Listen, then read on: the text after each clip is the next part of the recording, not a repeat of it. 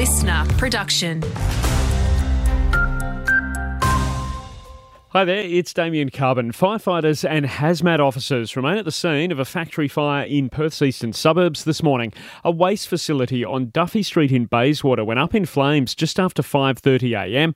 There are now concerns about smoke in nearby suburbs. Australian retail sales rebounded slightly in January, up 1.1% after a December dip. However, the increase follows a Black Friday sales surge in November and underlying growth remaining flat.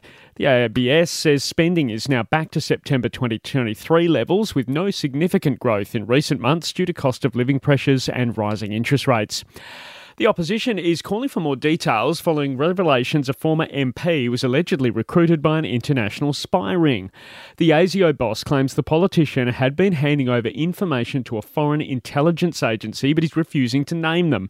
Shadow Foreign Affairs Minister Simon Birmingham says that's not good enough. Home Affairs Minister should make a statement to the House, providing as much detail as is possible to provide clarity around this and to avoid that type of smear against all former politicians. A new study shows smoking rates in Australia have reached a record low, with only 8.3% of people aged 14 and over smoking daily. That's a significant drop from 24% in 1991, thanks to ongoing public health efforts. But there's a new trend to watch. The use of e-cigarettes has tripled since 2019, especially among young adults. In sport, some big names for Freo will miss tomorrow night's pre-season clash against Port Adelaide. Jai Amos didn't travel with the team this morning, nursing a corked thigh, while Luke Jackson was already ruled out with concussion. Small forward Tom Emmett also missing due to illness. Australia back from lunch in their first dig against New Zealand this morning in Wellington. Short time ago, we were 3 for 88.